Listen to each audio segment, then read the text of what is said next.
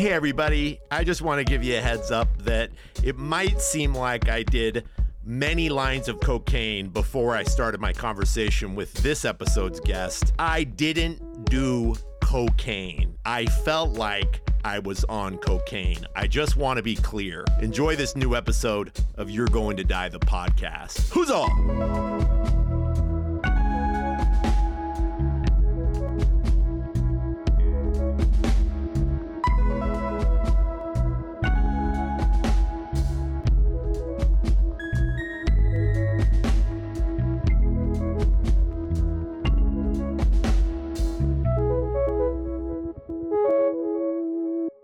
Welcome to another episode of You're Going to Die, the podcast, everybody, your creatively conscious mortality podcast.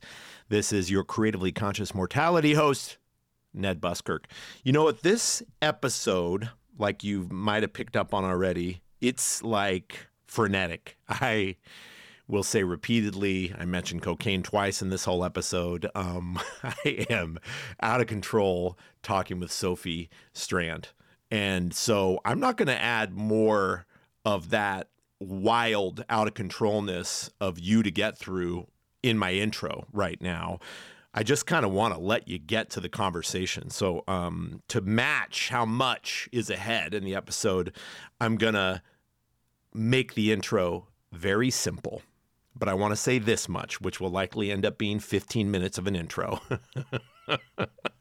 It always happens. No, but really, I am humbled by the women in my life with their intelligence, their wisdom, their experience, what they've survived, how they thrive, what they understand. I include my wife and partner in that, but there is a long list of women that I feel like I'm better in the world because of, and I'm going to just right now end that by saying Sophie Strand is the new woman added to that list.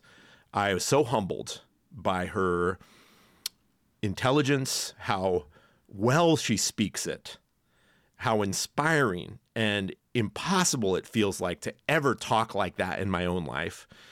So changed by all the ways that she is, even in the little time that I've known her. I cannot wait for more, but for now, let's just get you this episode in your ears. Sophie Strand is a writer based in the Hudson Valley, New York, who focuses on the intersection of spirituality, storytelling, and ecology. Her first book of essays, The Flowering Wand, Rewilding the Sacred Masculine, was published in November 2022. Her eco-feminist historical fiction, Reimagining of the Gospels, The Madonna Secret, comes out in spring 2023. I sincerely hope your head doesn't explode listening to this episode of You're Going to Die, the podcast with Sophie Strand.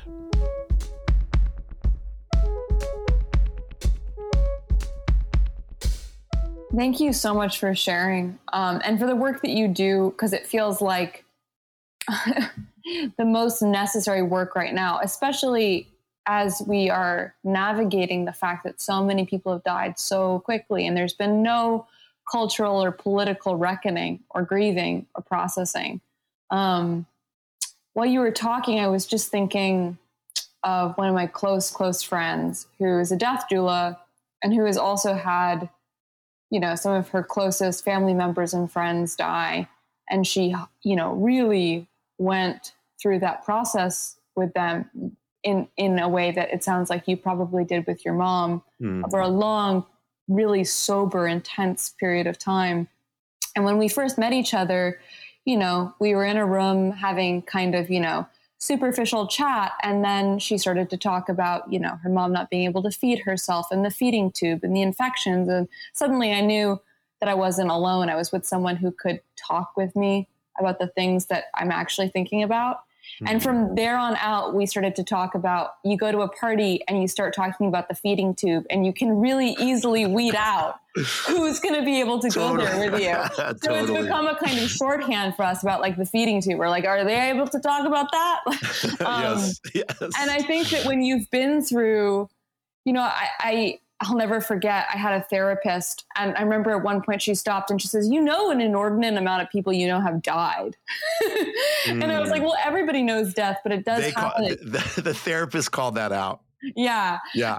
And I was thinking that part of the reason I think I've been put into such an intense, I don't think I would be as serious a person as I am now if I hadn't lost so many people and had them in me and felt their urgency and their lives in me. Yes. And I think that these crucial deaths acted like engines in me. You know, taking away the superficial dominant culture that tries to ignore that decay and death are an intimate part of food webs in every healthy ecosystem. And I think, but it's also, and I guess I'm wondering what your experience of this like, it also can make you feel like an exile and like an alien. Oh, you walk into a party and you walk in there and you know that we're all going to die and that you've been there and you've lost people. And then there are people who are like rearranging the deck chairs on the Titanic. It can be a very weird experience. Oh my gosh, Sophie. Okay. Thank you so much for all that. I know that we're kind of connected on social media, which is great. And it is sort of my first knowing of you. But I think maybe you saw recently, I made a little reel meme video of these two kids like doing this wild dance together. I sent it to my friend with the feeding tube and I said, this is us. Exactly. I knew it. I was like, that's what you're talking about. Yeah. And I feel that way. And I want to acknowledge a couple things that you shared. First of all, I don't think everybody's made or placed into and by the way, love the dog barking. Yeah, it's just going to be part of the experience. Yes, good. What should we name? What's the dog? What's your dog's name? The dog's name is Baba Ganoush, and he's definitely a reincarnated version of one of my ancestors because he's here to egg me on. Yes, he is cheering you on. Yeah. And I just also want to just quickly, a couple things. I'm going to hold on to all this stuff. I want to acknowledge you and Baba Ganoush, whatever you've kind of been dealing with this week, health wise and all that. I hope y'all are okay and feeling good today. And like I said in my last email, I hope this conversation like gives you both a little yummy medicine and like healing and whatever you need. But I want to touch on a couple things that you said. One is that I talk a lot about how you're going to die is like saying the feeding tube, you know, it's that tester for people, even like a ticket purchase or someone sends the podcast out. I think immediately it's making a request and clearing the field, right? Between it and the person. Are you going to do this? Do you want to, are you compelled to have this kind of conversation? And, if people have often asked, why name it something like that, something so confronting and jarring and intense, but recently in another conversation for the podcast, the person helped me realize there's like a kindness to it, you know, it's direct and certainly comes from the most tender, soft part of my heart and my lived experience. But it is a more gentle request, a version of something that maybe usually in our culture is like considered a death threat. But more now, I think of it as like a soft invitation.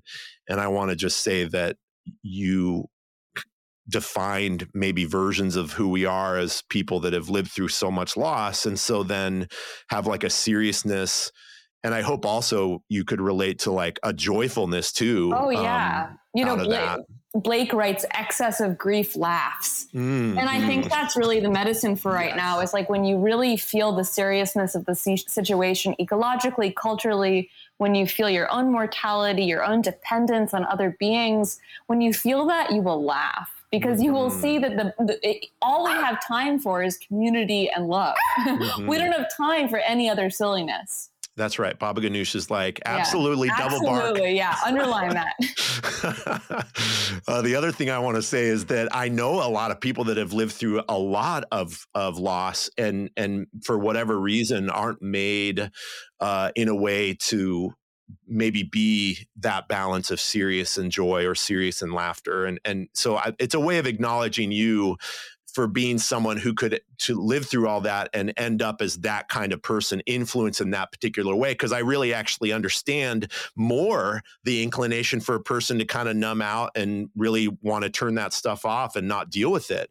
I even respect it. However much sure. I'm like, we have to lean in, it matters. We need to. I know it's hard, Yeah, we all have different responsibilities at different times. And as someone who has had to depend on quote unquote problematic survival mechanisms to survive certain experiences, like Jesus Christ, have your survival mechanism. If you want to survive this moment, do it in the best way you can. Yeah, you're right. And I think right now there's such a, capitalistic conflation of, wholeness and health that, we have to fix all of our coping mechanisms. We have to stop all our survival mechanisms. But the truth is the culture is broken. We need to hobble as best we can. Sometimes that means, disassociation in many other cultures was closer to trance, was closer to some kind of, interaction with the more than human world. That there are a lot of ways that we numb out inside our culture that in a different context would mean something much more helpful and potent. I so appreciate that. I feel like so much of your book that I do want to make a little time to connect here. So much of the book is this acknowledgement of some version of the hobbling that we maybe deserve isn't the right word, but need to just make room for a slowing down of time, a trust in how slowly healing can be, and also change and transformation can take. Oh yeah, the dragonfly metaphor is my favorite. Like we're so stuck with the butterfly, which is this very hero's journey experience. You go in and out of the cocoon, you're beautiful. But the truth is that healing or integrating or whatever word we want to use is much closer to the dragonfly pupa, which sheds its skin repeatedly, 15 times. It can take up to a year to do. There's no easy transformative liminal space that then is completed. It's this constant shedding of skin and vulnerability. And then even when that happens, you have to climb up on this grass stalk and expose your wet body and wait for your wings to dry. And I think that, real transformation, real alchemizing of trauma and hardship and violence and grief is a slow, sticky process. Okay, Baba. Yeah, you have a lot to say about that. Wow, he's usually quiet when I do interviews, but he's on one today. I think it's because he's been sick. I'll also add, I have an experience. I think you are friends with Olivia Pepper. Yeah. And recently, via social media, but sure. What great medicine have they offered? Yes. Yes, for sure. You too. But recently I was in a space with her online and doing one of these Zoom online open mics that we started doing during the pandemic, and her kitty cat climbed into her lap, and that was this moment of similarly the animal feeling something true about a conversation like this and wanting to be involved in maybe in a way that usually never happens. So just wanting to name the Baba Ganoush. And I love that too, because I also think that we live in this anthropocentric world, but our world is built by otherness, by the decay and breakdown of other bodies. We are interspecies beings that are very bacterial core. We are the product of this ancient bacterial merger where two bacteria half digested each other and relinquished their old forms. What a risky experience that must have been. And so I think that it's important that we have these, interspecies interjections, that we complicate the sterility of the fictional anthropocentric realm. You are so good at that invitation. Throughout the book, I'll be thinking of everything you're sharing, say just a chapter, I'll be reading in it and applying it to my human life and my human relationships and my community. And then suddenly I'll realize the invitation is in a question specifically talking about, I guess maybe one of the terms you use is it animate everything? The animate everything, yeah. And this moment of the blur suddenly is that the stories I should be receiving that I'm hearing you ask me to make room for is not stories necessarily of my human counterparts, but of the tree outside. Yeah, we've gotten so focused on human literacy that we've forgotten that real literacy is being able to read the wind through the leaves, the phenological cascades of different animals, the river currents, the moonlight, and that real literacy is about ecological embeddedness, not being able to read like these weird human ciphers on a page. And so I'm always trying to, use the page as like a Trojan horse to get you looking at your ecosystem. Yeah, that's perfect. I want to go back to a version of that and an access point to another part of the conversation I want to have with you. The dragonfly as the butterfly is the hero's journey, and the dragonfly is, let's just say for the purposes of our conversation, it's Sophie Strand's like insect. Constant molting, the indefinite molting. I also love that dragonflies don't have a definite number of molting. It's not like they've reached like number 12 and they're like, that's finished. Like sometimes it's 12, sometimes it's 15. You don't know. Yeah, so much better. So much more easily applicable to my experience. Yeah. Okay. So this is what I want to connect to. There is this like, okay, hero's journey. This is what I feel. And then we sort of launch from there. Yeah. I know your work is built on sort of the lineage Joseph Campbell is a part of and his work.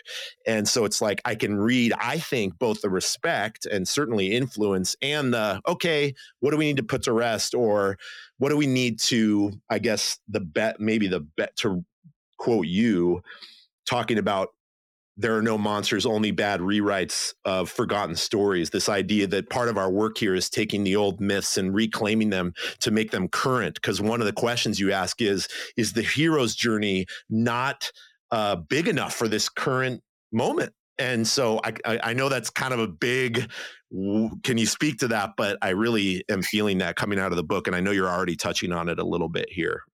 Well, there's so many entry points into that. I mean, the one most important entry point is that for 99% of human history, we have transmitted our knowledge orally, that all knowledge was nested in compelling narratives, your best farming practices, best foraging practices, best, communal practices, that, it's much easier to remember a compelling narrative than it is a list of, ways. And then in fact, you could offload your memory into the landscape so that you would remember things as you moved across your ecosystems, that there was a real interplay between land and memory, that memory existed in land and it existed in relationships. And in oral cultures, all of your knowledge is relational and transient. One, when you're speaking, one syllable has to decay, has to die to make room for the next. And, you have to intake breath. You have to intake the microbiome, the pheromones, the funk, the otherness of an ecosystem, and then give it back. And because oral culture depends on this constant reiteration and resurrection of old materials, there's also adaptation that happens, that, every time you tell it to a specific political, anthropological, ecological context. You're always freshly adapting it. You're bringing back old characters, but you're stitching them together. Yes. And the idea of the rhapsode, the bard, in ancient traditions was not there's actually a really big misconception was that these bards memorized everything. But they've actually, in oral cultures that still exist today, there's been studies done that show that even like bards that think that they have memorized everything, it's not about memorization. It's about having certain epithets and ideas that then you stitch together. So rhapsode meant to stitch together, to take all these old dead parts and then infuse them with your literal breath and change them. And so I think the hero's journey is a kind of product of linear thinking and chirographic textual thinking. When we write things down, suddenly they can become attached to only one author, and they don't shift, they don't adapt, they're not responsive. You can't ask an author on the page what they meant. And the author isn't responsible to a community, Suddenly everything becomes a whole new level of abstraction becomes possible. And also your text dies, but doesn't die in a way that is woven into the cycle of decay and regrowth. It's not a seasonal death. It's a static growth. It's like the stopping moving. And so I think of the hero's journey as being a real artifact of that type of thinking. That being said, I really love Joseph Campbell, and I have to give him the benefit of the doubt that, he was the type of curious thinker that I think if he had lived a lot longer, he would have kept reading and kept thinking and probably would have developed new thoughts. Mm-hmm. So I in no way, he's an ancestor of mine. I've read everything he ever wrote. I learned so much from him. I can't even say. Yes. But I also think that the hero's journey is maybe not biodiverse enough. Monocrops are much more susceptible to pathogens and to climatological disruptions, that ecosystems are resilient in as much as they are biodiverse, as they have many different voices, many different connective nodes. So I think the same should be true of our mythological and our narrative consciousness, that if we rely on one story, if that one story gets undermined, then we're really fucked. I hope it's okay to curse. Yeah, absolutely. Green light on the cursing. Yeah. Great. Okay. Focusing on the storyteller. I know the storyteller is not your let's replace the hero's journey with the storyteller. In fact, I think maybe the storyteller, and definitely correct me if I'm wrong, and I know you will, the feeling I'm having is the storyteller is a good maybe replacement or option now in these times, because the storyteller asks for many stories. It's like getting the stack of the tarot cards you offer us in your book, and offer the masculine specifically, knowing that each story will come in handy at some point, like these many identities that we can be and maybe can integrate and choose from. And so that there's work that I really resonate with. And this was one of those moments when I'm like, oh, great. Sophie's talking about being with community and listening to stories. And then I was like, oh shit, I need to go outside and sit in nature. But you said we must turn to each other, arms open, ears pricked, and ask with complete rapt attention what troubles you. And that lands right in the center of my well, that's heart, what you're doing. That's what you're actually doing. And yeah, we need to stop accelerating through the trouble. We need to stay with the friction and the discomfort and help each other actually go through those different pupil molting dragonfly stages. That we're not going to be able, I think we move really fast in this culture, and our solutionism, even our climate activism, rearticulates the same problems when we move too fast. So the best thing we can really do is, Bayo Akomolafe is one of my, interlocutors and favorite thinkers, says, the times are urgent. We must slow down. I think that's one of the most important things we can really hold on to. But yeah, to go back to the idea of the storyteller, it's not even the storyteller. I say that all intelligence is interstitial. Communal acts of storytelling, communal acts of sharing food, sharing stories. Can we create spaces where we can talk about really hard things, where we can, my mom does a lot of work with ancestor practice in a kind of more than human deep time way. And she oftentimes says that, 3 generations forward from your death, all that's going to be remembered of you is one line, one story.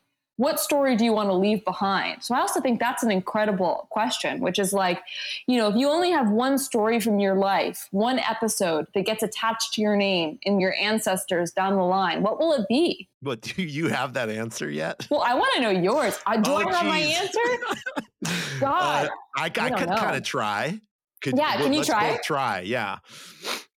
I feel like, especially visibly, this is in fairness to the community that maybe knows me most intimately, that someday, if my kids ever heard this, they'd be like, oh, is that the story you want to be known by? And that they have so many other stories that really reveal the dynamic complexity of who I am, right? But, and I know I'm stepping into something that maybe is the first guess at this answer. And I have so much learning and listening and silence to be in to ever get to what it really is by the end of my life. But it does connect to having this kind of conversation. It is there is something about that quote I read that is this the episode of my life that maybe repeats itself, is the being in, listening, and receiving stories to forever learn, forever change, forever transform, forever moving away from some singular identity. But in, I guess, a version of the dying over and over again through that receiving of stories and listening. And you'd be like, you totally missed the point. That's not exactly what we're going for with this episodic like representation of who we are. But that's kind of where I'm inclined. It's like, why do I keep coming back to this? Why am I like frenetic? Like just even listening to you, I feel like I just did a line of cocaine or something. You know, I'm just like, this is it. This is where I want to be. This is everything, you know? Yeah. And I also think, you know, when you really acknowledge your mortality, when you really realize that everything you do is an emergency, and not an emergency in that you must move fast, but that it must come from your deepest core, that it must be the thing that is most important to you. When you really tap into that, you kind of step into a bardo or liminal realm that I've oftentimes been thinking about in terms of hermit crabs. Do you know about vacancy chains with hermit crabs? Tell me. So my favorite, maybe this is the episode I would leave behind. And not my story, but this amazing, ecological parable. So hermit crabs don't make their own shells. They steal them or they borrow them, from the outside ocean. But they outgrow them. So when they outgrow their shell, they usually find another shell that's not exactly the right size. So what they do is they exit their shell and wait next to the other shell that's also not the correct size. So they expose themselves. They don't take the next option, even if it's kind of close. They stay outside of their shells and they wait. And they can wait hours. And slowly, what tends to happen is more hermit crabs will come. And then at a certain point, they'll perform this amazing ritual called a vacancy chain where they will all exchange shells. And every hermit crab will get the shell that fits the right hermit crab. And I was thinking that, we're all stuck inside stories that we didn't write, that we were born into, stories of gender, stories of oppression, stories of racism, that we're trying to extricate ourselves from, even though they have actually limited what is possible, what bodies, the exposome that certain people from certain backgrounds are exposed to, like they've limited our actual genetic expression. So we're limited by stories that we didn't write. What does it mean to create a ritual space where we can vacancy chain together, where we can step out of our shells and we can wait before stepping into the next story? We don't have to accept an option that's not a good fit just because we're scared. We can hold each other in that liminality and then all begin to mutually help tell each other into more nourishing stories.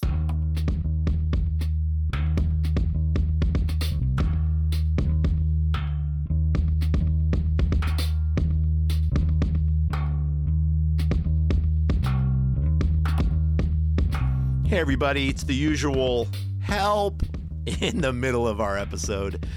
Yeah, we couldn't do this without you. Big shout out to all of you for listening, for helping us grow our show, sharing the episodes, rating and reviewing, especially those of you who are patrons on our Patreon account at patreon.com/YG2D. We are infinitely grateful. And so this is just another one of those moments to say both we can't do it without you and really kind of we can't keep doing it without you. So if you haven't been able to do any number of the things I've just listed, even just one of them, please take a moment now to do so. Especially helpful is bumping up our numbers in the ratings and reviews in Apple Podcasts and Spotify especially. So if you're listening on either of those apps right now, as I kind of change the tone and lower my voice and slow down a little bit, I'm hoping you are startled into presence of being and your own power to support things in the world being better and bigger and connected to more people. Right now, you hold that power. You wield that power. And so I want to make a moment here in the middle of this episode to give you a chance and maybe a little extra 20 or 30 seconds of Nick Jaina's wonderful music to hold you while you go and do any number of those things. If this episode is hitting you right in the center of the chest, well, don't you think it's good probably to send it to someone else who might feel the same way? If you haven't yet rated and reviewed the podcast in general in your podcast app, now's your chance. And if you want to become a patron for as little as $1 a month, you can go into the show notes, find the link, patreon.com/YG2D, and please we'd love your support there too. But as always, more than anything, and this is not a like, don't worry about it if you just like listening and that's enough. No, I mean, we definitely need your support in other ways. But also, we definitely wouldn't be doing this without you just listening like your little mortal ears are right now. Thank you so much for being here and letting us be in your ear.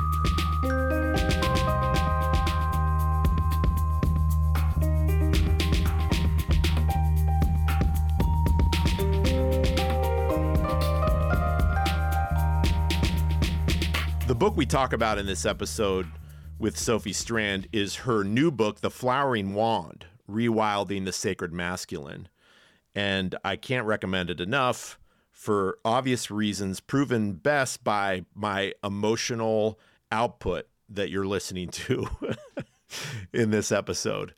I will definitely give you the link to get this book in the show notes. During my conversation with Sophie, I don't know if I planned on this or not. Right now, remembering back, it was just suddenly something I needed personally. I asked Sophie if she wouldn't mind reading a benediction that she's written and included at the end of her book. And so she did. And we want to share it with you here now, scored with music by Nick Jaina.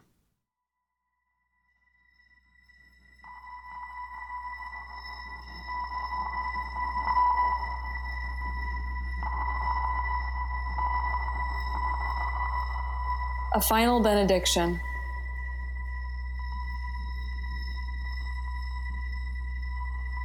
May the moon blend us in the bowl of bothness.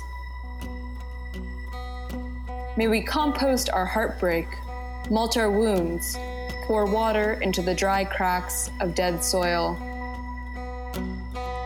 May our wands turn into snakes, our snakes to wands, our swords to flowers.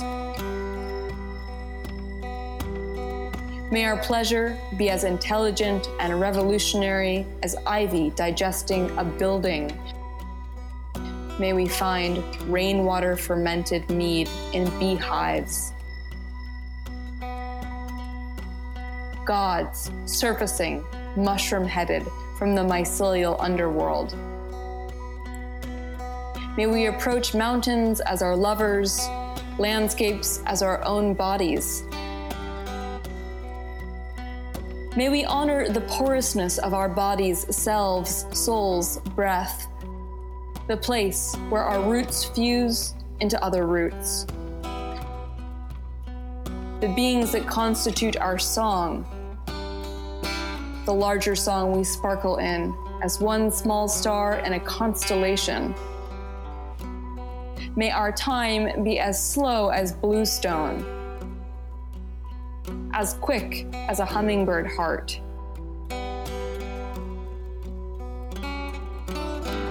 as sweet as nectar, as thick as pollen, as light as a spore on the wind. May we fill the space left behind by blight, by extinction, by harm, with song. May we heal each other. May we ask each being for its story.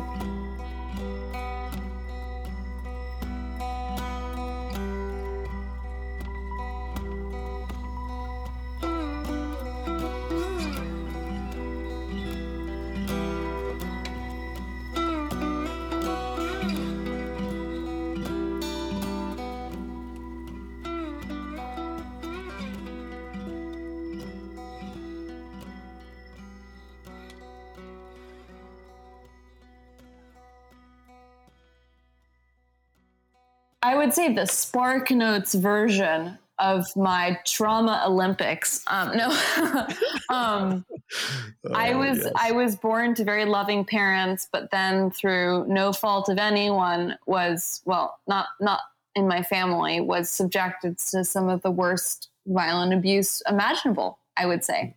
And that I don't talk about publicly, but it was pretty, I oftentimes say, like, I saw hell really quickly. Like, I was born, I smiled, and then I saw hell.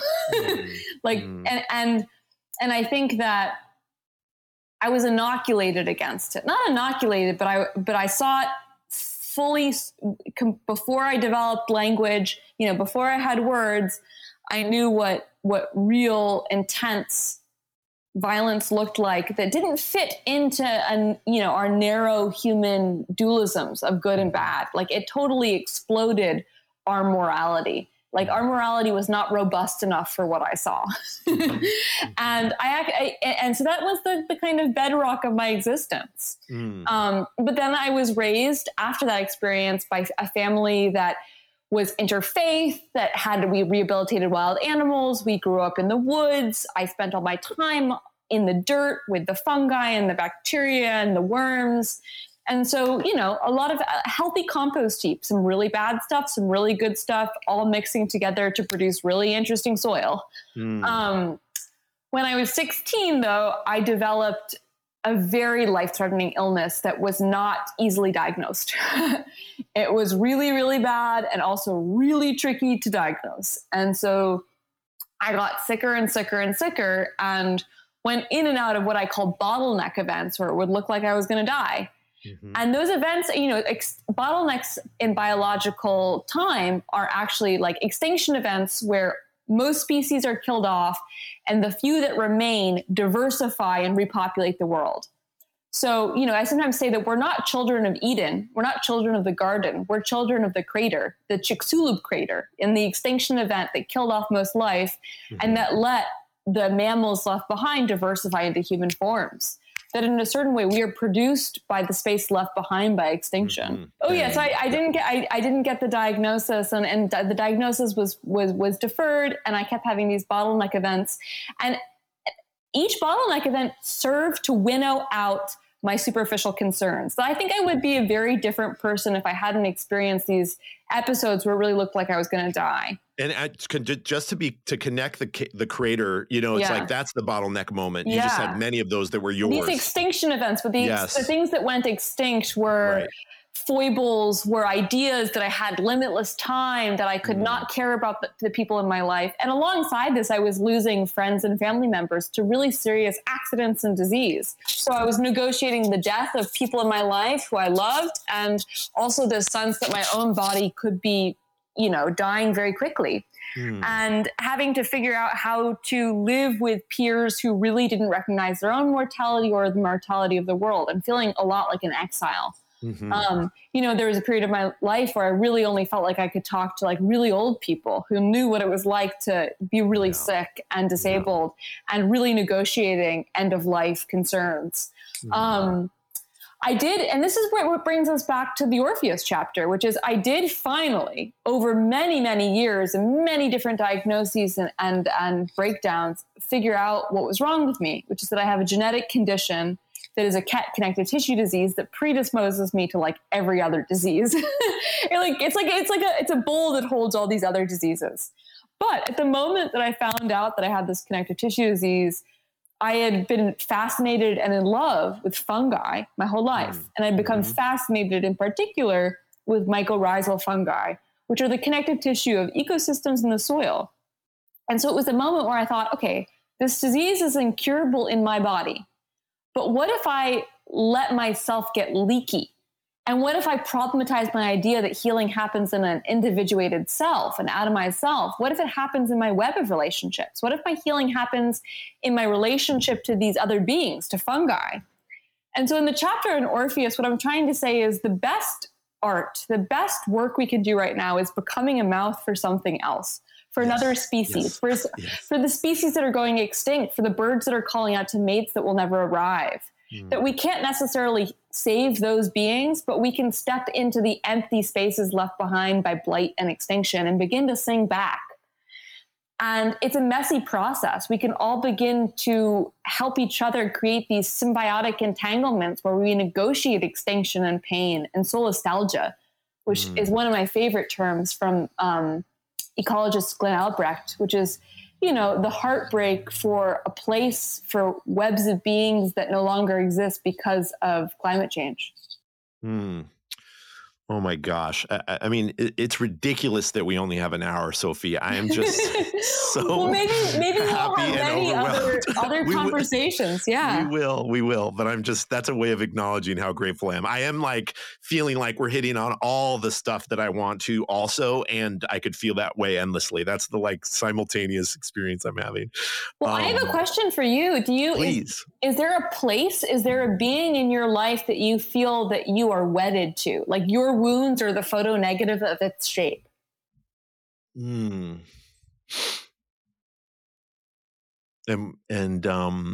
Yeah, and yours is that fungi. I really do. I mean, I also think it's many other beings, but I do feel very deeply stitched into fungi. Well, and in fact, someone once said, like, your last name is Strand, like strands, like it's in your name. That's great. Yeah. That is so good. Good call. Here's what I'm feeling. I'm feeling heartbroken that I don't have an answer, and it's okay. I'm okay with that. But I think this is like me pivoting to say both I'm okay with not being clear about this right now and feeling the influence of your book in like deeply emotional, confronting, inviting way where maybe the best, the near example is the Empress card that you talk about. You give me the Empress card in your book, and the Empress card for me, for the listeners, I'll paraphrase not well but well for me, how you write about this. And it is this moment in the book where I cry reading it, and I read from it. I think I told you this. I read from this section to the group on this online open mic, but it was me offering them the Empress card, this your mother, being mother, creating lap, making the space for people to come and be held like I need it. And both because my mom's dead and because when she was alive, she was partly dead, maybe even mostly dead. And I want to be fair to her, like I love her so deeply and respect her and what she did to raise me. But there's this invitation with the Empress card that I'm feeling right now in your question, which is pay attention to something new. Like there's a new answer needed here. And I'll leave this conversation thinking about, well, what is that? What is the answer to Sophie's question for me? What a gift to have that new thing to pay attention for, like you said, to be paying attention in a way that you could hold and hospice something new. So I don't have an answer, and I just pivoted to like acknowledge you for that particular offering now and in the book repeatedly. Oh, well, thank you for not answering also, because like live the question. Answers are a kind of ending that a question that opens another question keeps everything moving. And I also think I also want to problematize my own certainty about this. I'm constantly, every day I wake up and say, show me who I need to be a mouth for. That's my prayer. Yes. Who do I need to be a mouth for? Like what beings need me to be dialoguing with them, writing about their experience, learning about them, and I think this is a constant inquiry that we have to always be asking our ecosystem for updated information on how it wants to be treated and how it wants to work with us. Yeah, you touch on that in that chapter. I don't know why, for some reason, I'm connecting that intention with what you said about the need for decay or letting things go into the general aliveness. And so I think in a way, I guess the mouth is receiving. Works. Yeah, go ahead. Because I'm thinking of the Empress card, which is the metaphor I use in that is the pitcher plant, which is some of them are carnivorous, which is that insects and beings fall into them and their digestive juices break them down. But there's a specific type of pitcher plant that only does that when it's new and it's trying to build up its body. And as soon as it becomes mature, it creates something called an inquiline community in its own body, where actually the insects and the bacteria and the fungi that come into it create a community inside its body, and the shit and excrement that they produce, their waste, their decay, becomes the thing that nourishes the plant. So the plant, when it's early, is carnivore.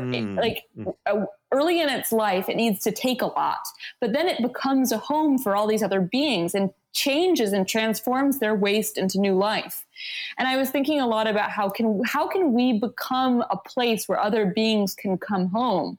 Early in life, we're still inside the culture. We're still taking a lot. We're still doing a lot of harm. That's just kind of what it's like. But can we shift into a new type of embodied maturity where we start to become the place where other beings can decay, can break down, and can break bread?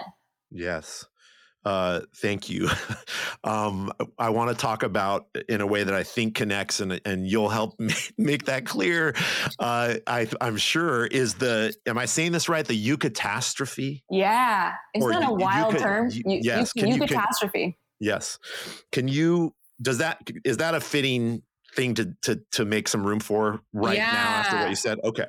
I mean, I love the eucatastrophe, which was an idea created by Tolkien. And so we have to understand that he did create it with a kind of Christological Christian perspective, but we can liberate it from that because Tolkien did have some good parts to him.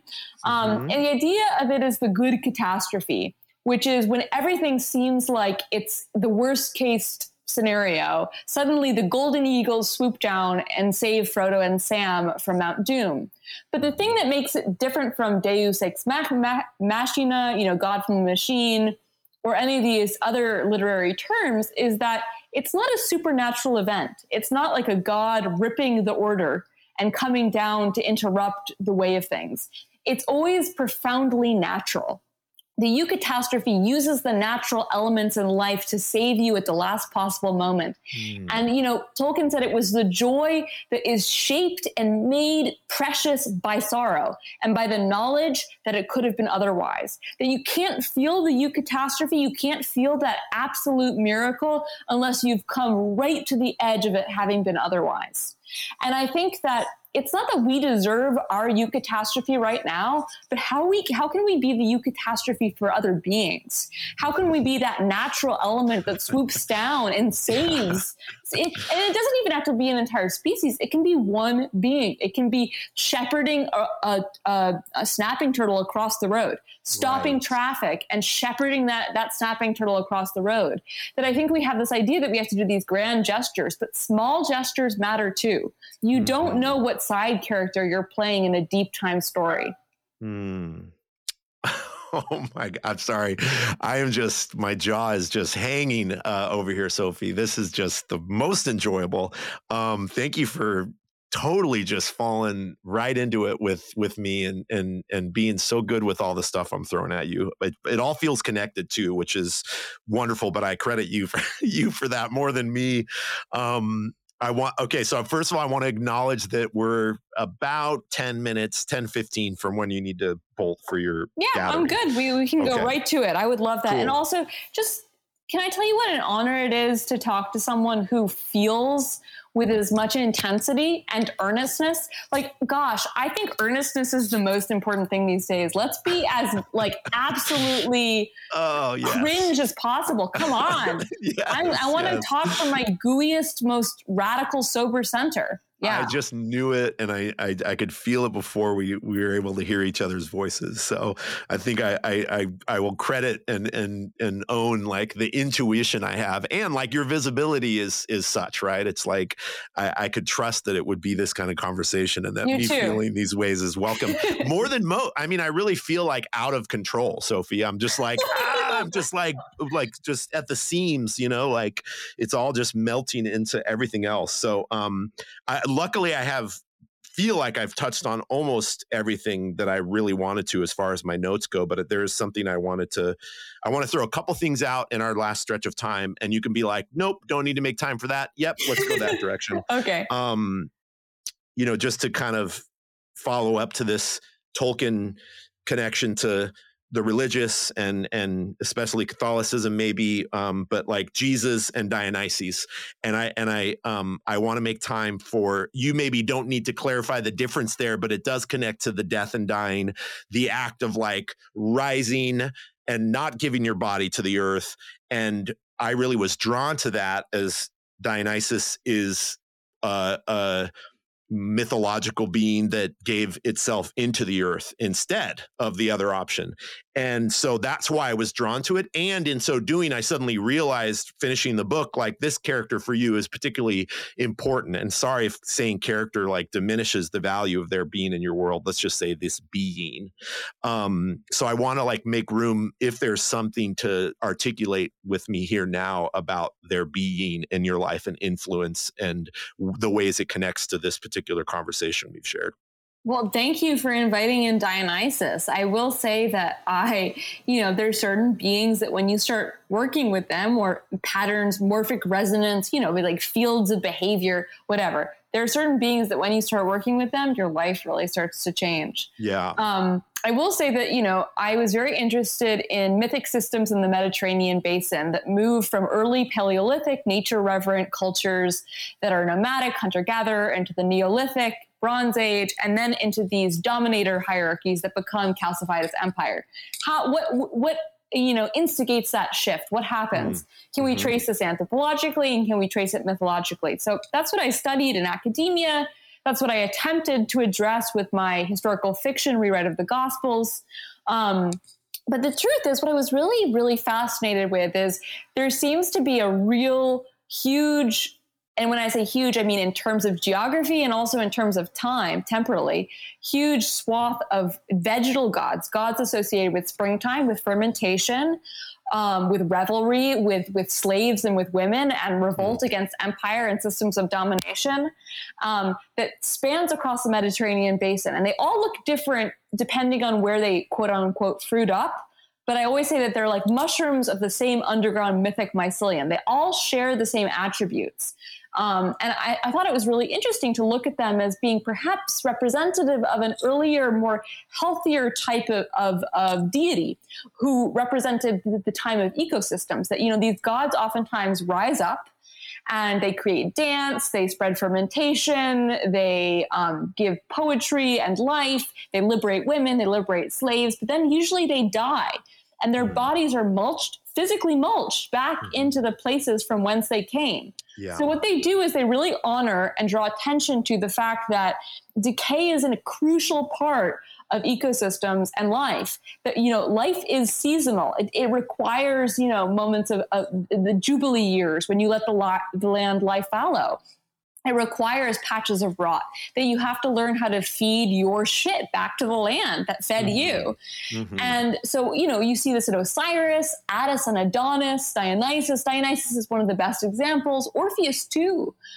But then it's so interesting to me that then someone like Jesus comes along. And what I'm actually going to just distinguish between the historical Jesus and then the mythical Jesus. Because the historical Jesus is probably a real radical, social radical, doing very particular things. Yeah. But the mythic Jesus becomes, and when I say the mythic Jesus, the Jesus that gets co-opted by empire, the very empire that killed the wild Jewish storyteller co-opts his story. So the being that comes to us by game of empire telephone has a lot of the same attributes of these vegetal gods. He's associated with fermentation.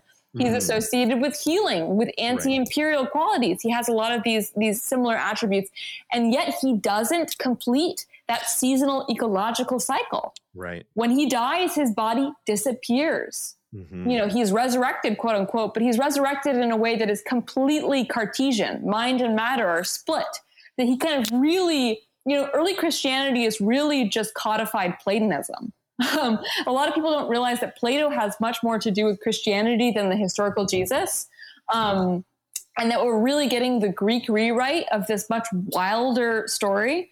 But it seems problematic to me that we have this figure who says you can abscond, you can leave the body, and you also don't have to feed yourself back to the earth. Right. And so I oftentimes say that, it's these interruptions in cycles of decay and regrowth that create really big problems. And the best real-time example is in the Carboniferous period, where there was a massive explosion of woody lignin-based plants that then would die, and there hadn't yet developed, and this is theoretical, and there are some other competing theories, so I will acknowledge that, but the working theory is that white rot hadn't developed yet. This type of fungi that breaks down these really hard cellulose cells hadn't developed. So nothing could decay.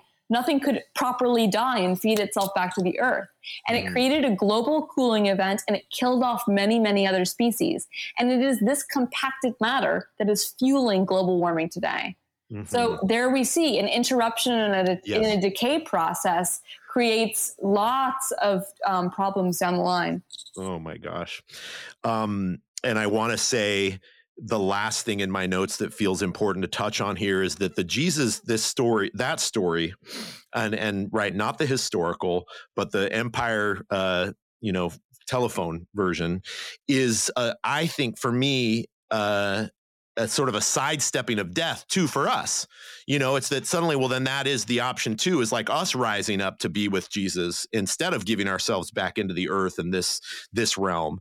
And what it connects to in another part of your book for me is that line I mentioned earlier about there are no monsters. You said, in these times, maybe now we're considering like weather change, climate change, and the weather it produces as a kind of monster.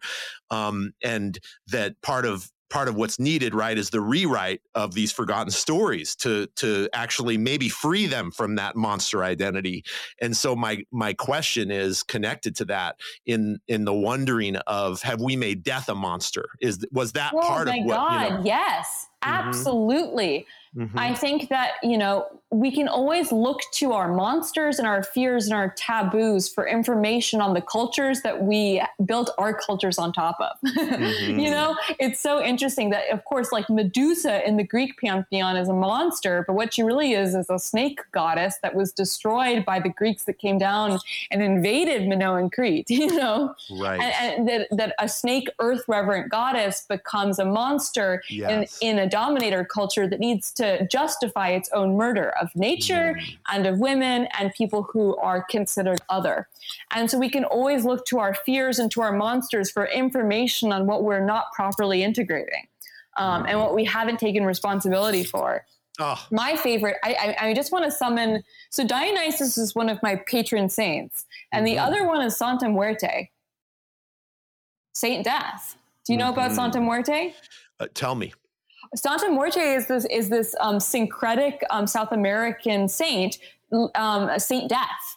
And Saint Death was, I watched an incredible documentary about her practice that's really emerged, which is that, especially in prisons, Saint Jude is supposed to be the saint you pray to for impossible situations, but oftentimes a saint doesn't work. So you look for a saint that does better. I love that in a lot of, saints culture practices, there's this idea that you pray to one saint and if they fail, you go on to the next. That was true in medieval Christianity as well, that there was this idea, this pantheistic belief system that was underneath the very thin overlay of monotheism, that there was a cult of saints and you would go through different saints for different problems. Santa Muerte has become one of the most popular saints in South America today as being really good at helping people solve problems that seem unsolvable. So death is the problem solver.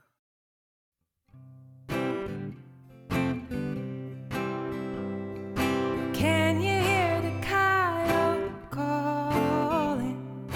Can you hear the quail sing out?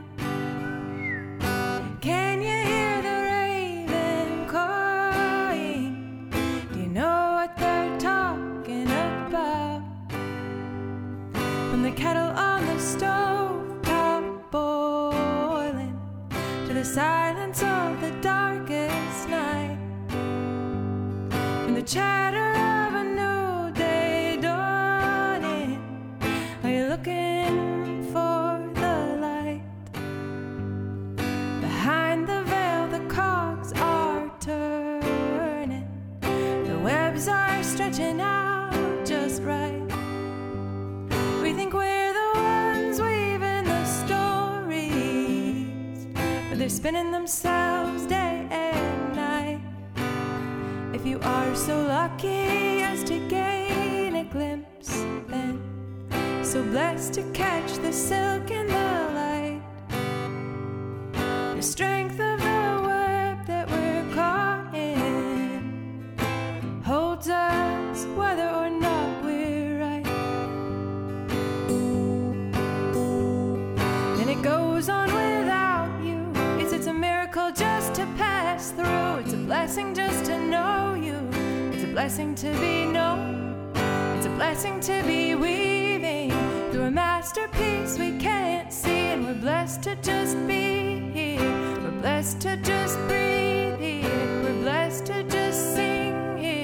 We're blessed to just be.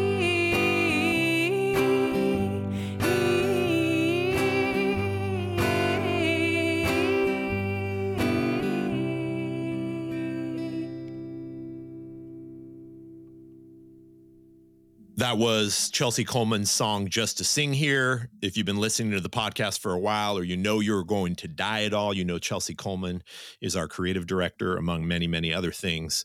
So good to have her song and music in this special episode with Sophie Strand.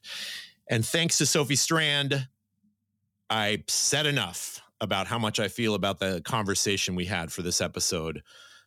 Thanks for saying yes, Sophie. Thanks for your work. Thanks for what you've lived through, for still being alive, for doing what you do after all of that. Just feeling grateful for you. And I'm also feeling emotional. Nick Jana. Hi. Hi.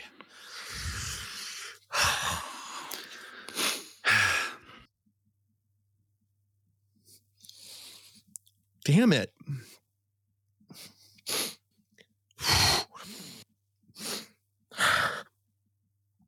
This is not the vibe I expected to have for this closing.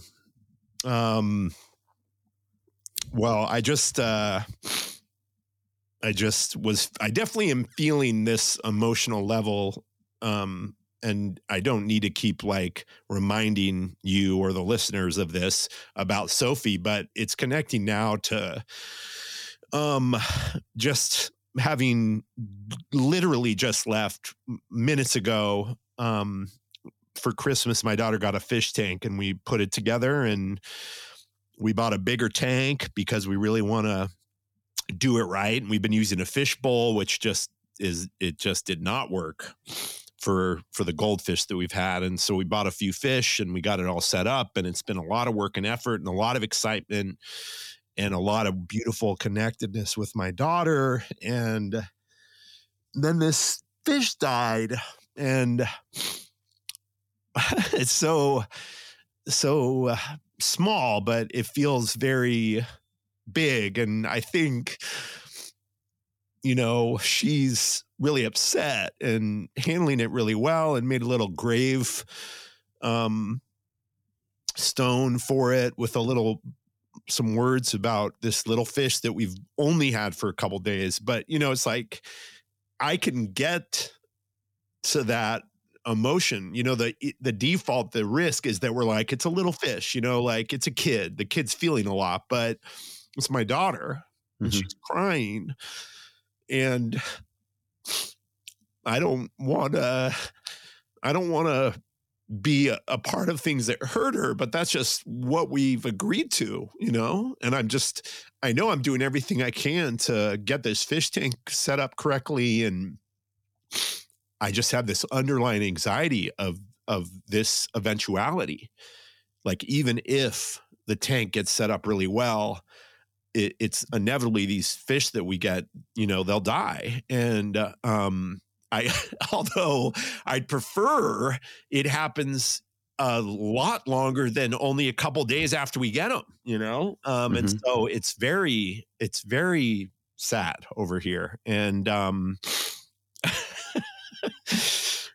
so thank goodness to have a podcast that just only makes room for this kind of stuff. I absolutely did not expect to get this emotional, but I do mean there was a bridge between the emotion I feel about this guest and talking to Sophie and the emotion I'm feeling with my daughter, you know, whose little red blotchy stained face is in the other room, you know?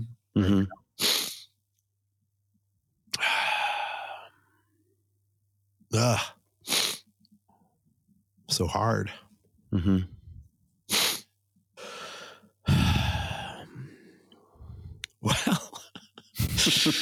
That's our show, everybody. Honestly, that is our goddamn show. I don't want to talk about it anymore. I don't have anything else to say. I'm leaving it on this note.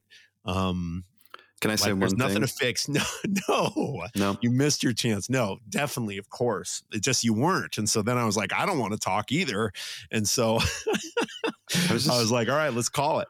But go ahead, of course. Giving you the space. No, if I were going to be a goldfish, and I was put into whatever situation that goldfish get put into, often, let's be honest, like, kind of decorative positions rather than like you're a life form that I'm connecting with, Yeah. I'd be super stoked to be in your household compared to a lot of other situations, and grateful for every day of my goldfish life. Even if it's just two, there's no party that'd be like, could you have left me back at the shop? Cause things were doing fine over there.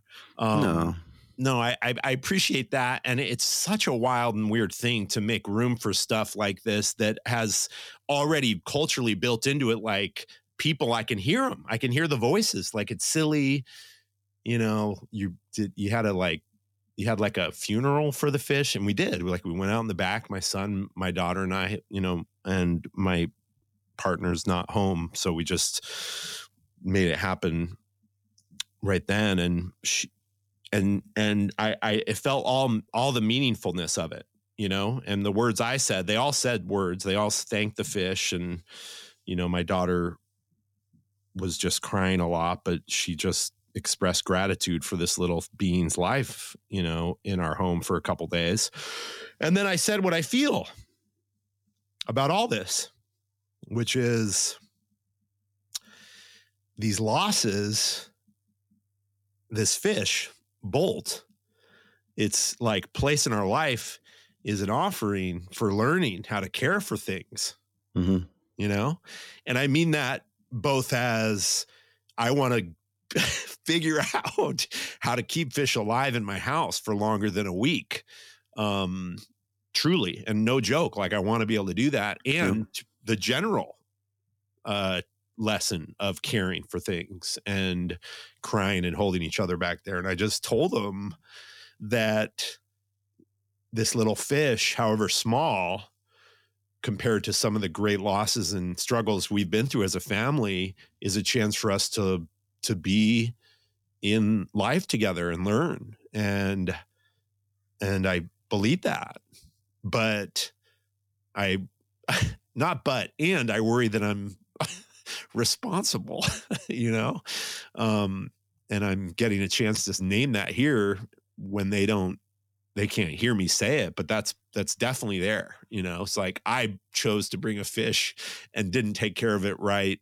And so we have incurred this loss, and so for me, what did you do? Parent, what did I do? I don't know. Or what did you not do? Yeah, exactly. That's what it feels like. Wow.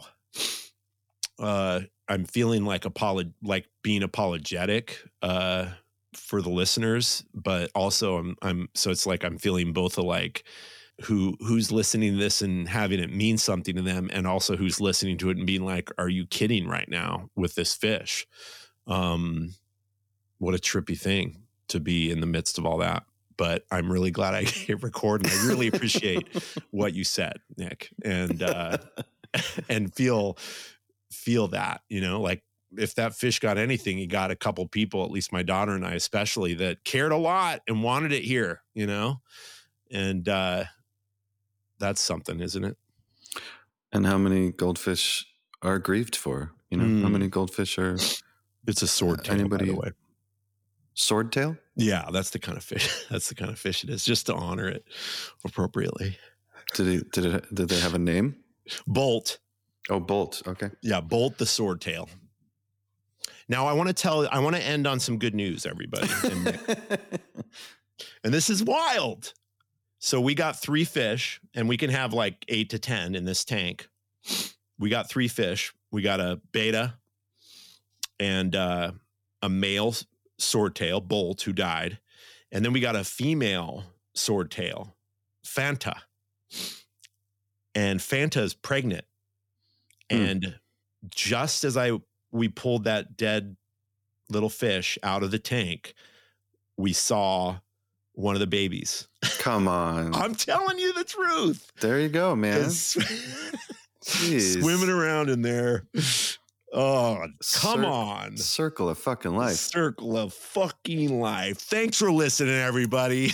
I hope the next time I'm talking in this damn episode podcast thing that baby is still alive and the other fish are still alive. I can make no promises, but right now we're ending on a good note. The balance of life is such that there's at least 3 fish still living in the little tank in the other room right now. Thanks for listening, everybody. Until next time. Bye, Nick. Glub, glub. Glub, glub.